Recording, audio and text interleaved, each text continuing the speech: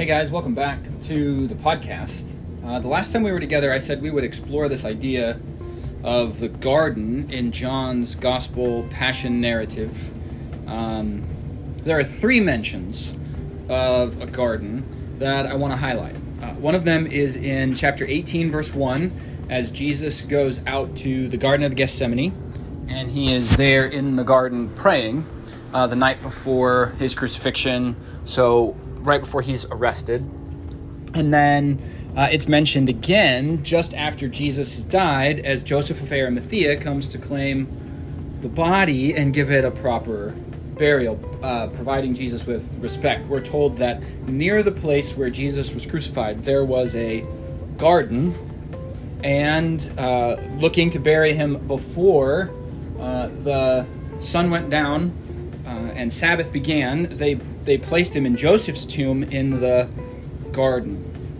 And then in 20 verse 15, Mary is one, she's in the garden, which she's come to visit the tomb. We're not necessarily told, we're not told that she's in the garden, like word for word that way, but we know that's where she is because we know that's where Jesus has been buried. And so in the garden, she mistakes Jesus in his resurrection as the gardener in chapter 20, verse 15. So we have these places and these mentions of the garden or the gardener or things like that in the burial and passion narratives. What I would like to highlight for us is that it's not by accident that we are in and around the garden. So the most obvious link up for this is going to be the garden in Eden in Genesis 2, where God has planted a garden and he's placed Adam and Eve in it. So we have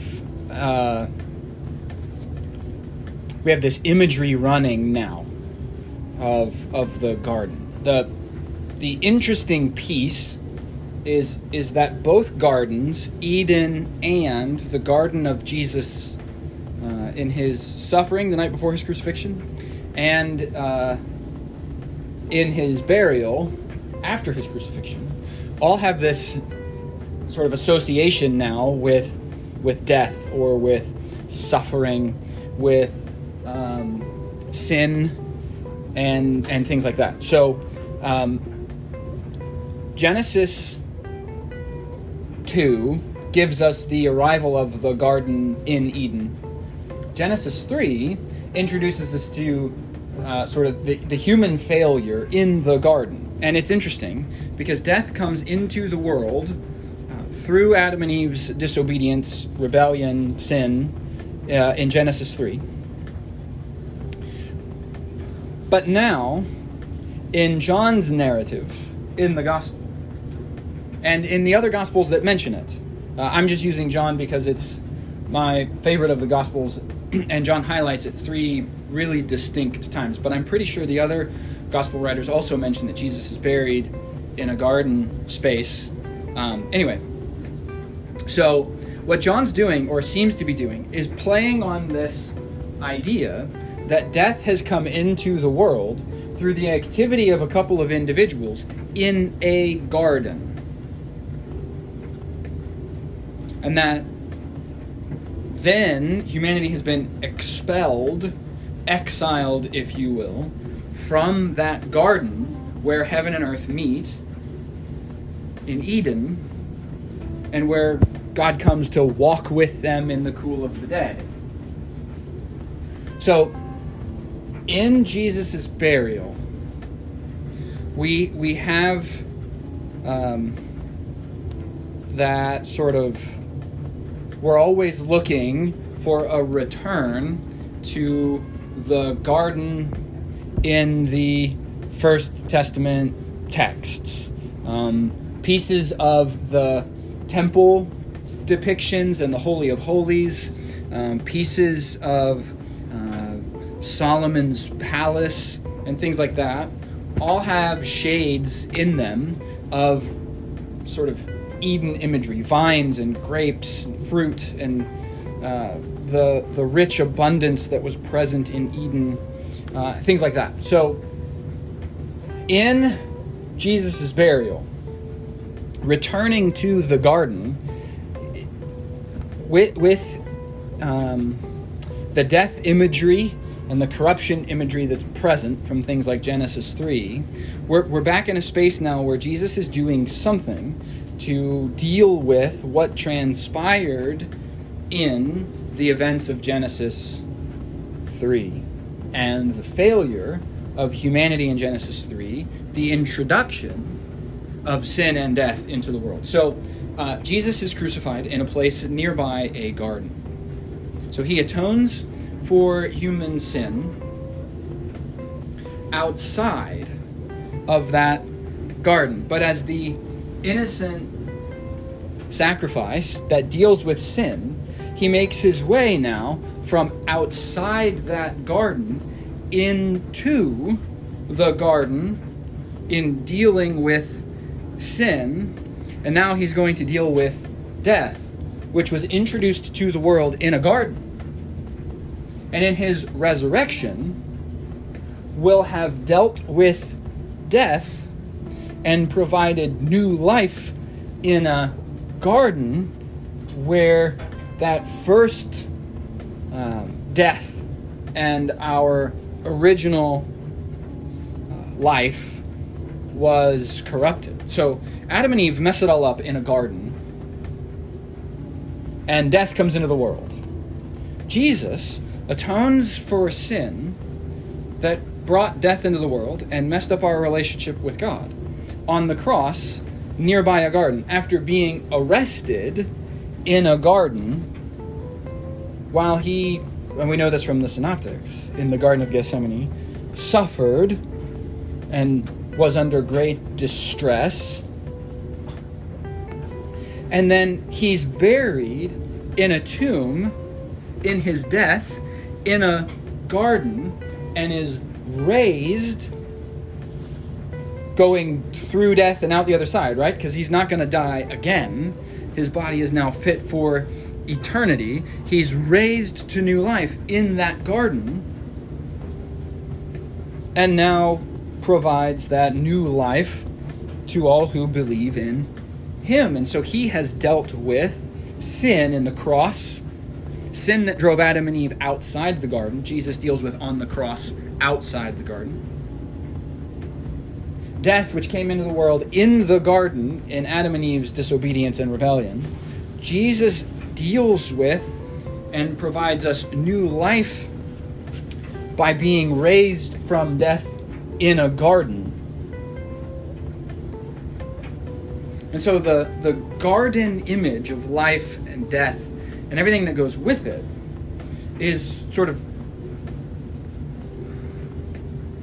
I think, intentionally being played on as our gospel writers provide us with the details of this narrative. I don't think they're fabricating these details by any stretch of the imagination. I think the story that they're telling us is completely accurate, historically viable, and all of that. But I think they're intentional about mentioning that it happens in a garden and that Jesus is raised to new life in a garden because of this life-death imagery that's associated with the garden. There's another piece to this, and it's the 2015 reference. As Mary mistakes Jesus for the gardener.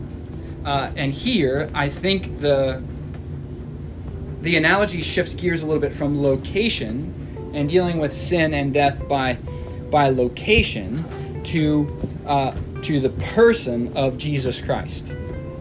Paul makes a big deal of this in Romans 5 as he talks about the first Adam who brought sin and death into the world through his transgression, and then the second, or the new Adam, who has brought life and forgiveness and God's grace into the world through his obedience and sacrifice. I think now John has, the Gospel of John has kind of played into that image a little bit, where we now have Jesus being mistaken in a garden as a gardener, which was Adam's profession in the Garden of Eden. Adam was given charge to take care of the Garden of Eden. That's a gardener. And so Adam the gardener, who fails and brings sin and death into the world, contrasted with Jesus, who, although does not deserve death, provides an atoning death for everyone who believes in him, and new life in Christ through his resurrection in a garden. Jesus is now that sort of new Adam that brings life. But it's all told to us in the terms, in the images of this garden. I don't think that's an accident. Okay? Now, I will say this. I think a lot of these themes we can get to without needing a deep dive on the garden imagery.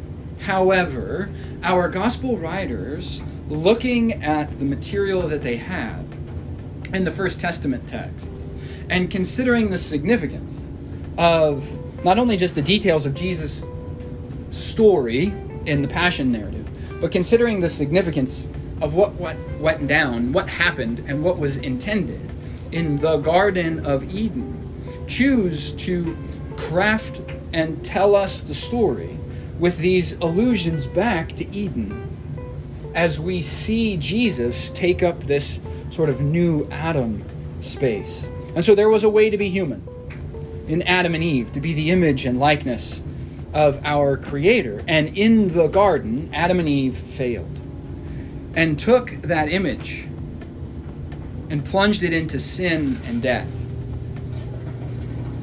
And it's not good by any stretch of the imagination. On the other hand, there is now a new garden that supplies new life through Christ Jesus. And Jesus Christ is that new gardener, that new Adam. And in the incarnation, crucifixion, and resurrection, this is why the resurrection and the incarnation are so important. Because in being human, Jesus hasn't only provided a means to our atonement. Jesus has provided the perfect sort of human partner. Now, it's true, God has to do that for himself because humanity is a mess and a disaster. But God has provided a human partner who now is the way that we are to be human. And in giving us new life in the garden, provides us a way to participate in this new way to be human. And this is what Paul picks up in Romans chapter 8, as he talks about being conformed to the image of the Son. And so what's really cool about all of this garden and gardener and connected garden imagery is that we land in a place where, as we consider the significance of the garden and the role of Adam and Eve, we're led into a space that talks about Jesus, that leads us to a place where we can say, Jesus is the way to be truly and authentically human, to be the image and likeness of our Creator, the way God intended it to be. And through participation, faith, we are being remade into the image and likeness of the Son, which means not only should we live and look and be more and more like Jesus on a regular basis, but that Jesus has made a way for us to be more and more genuinely fully and authentically human in the way God intended it in Genesis 1 and 2. I hope this is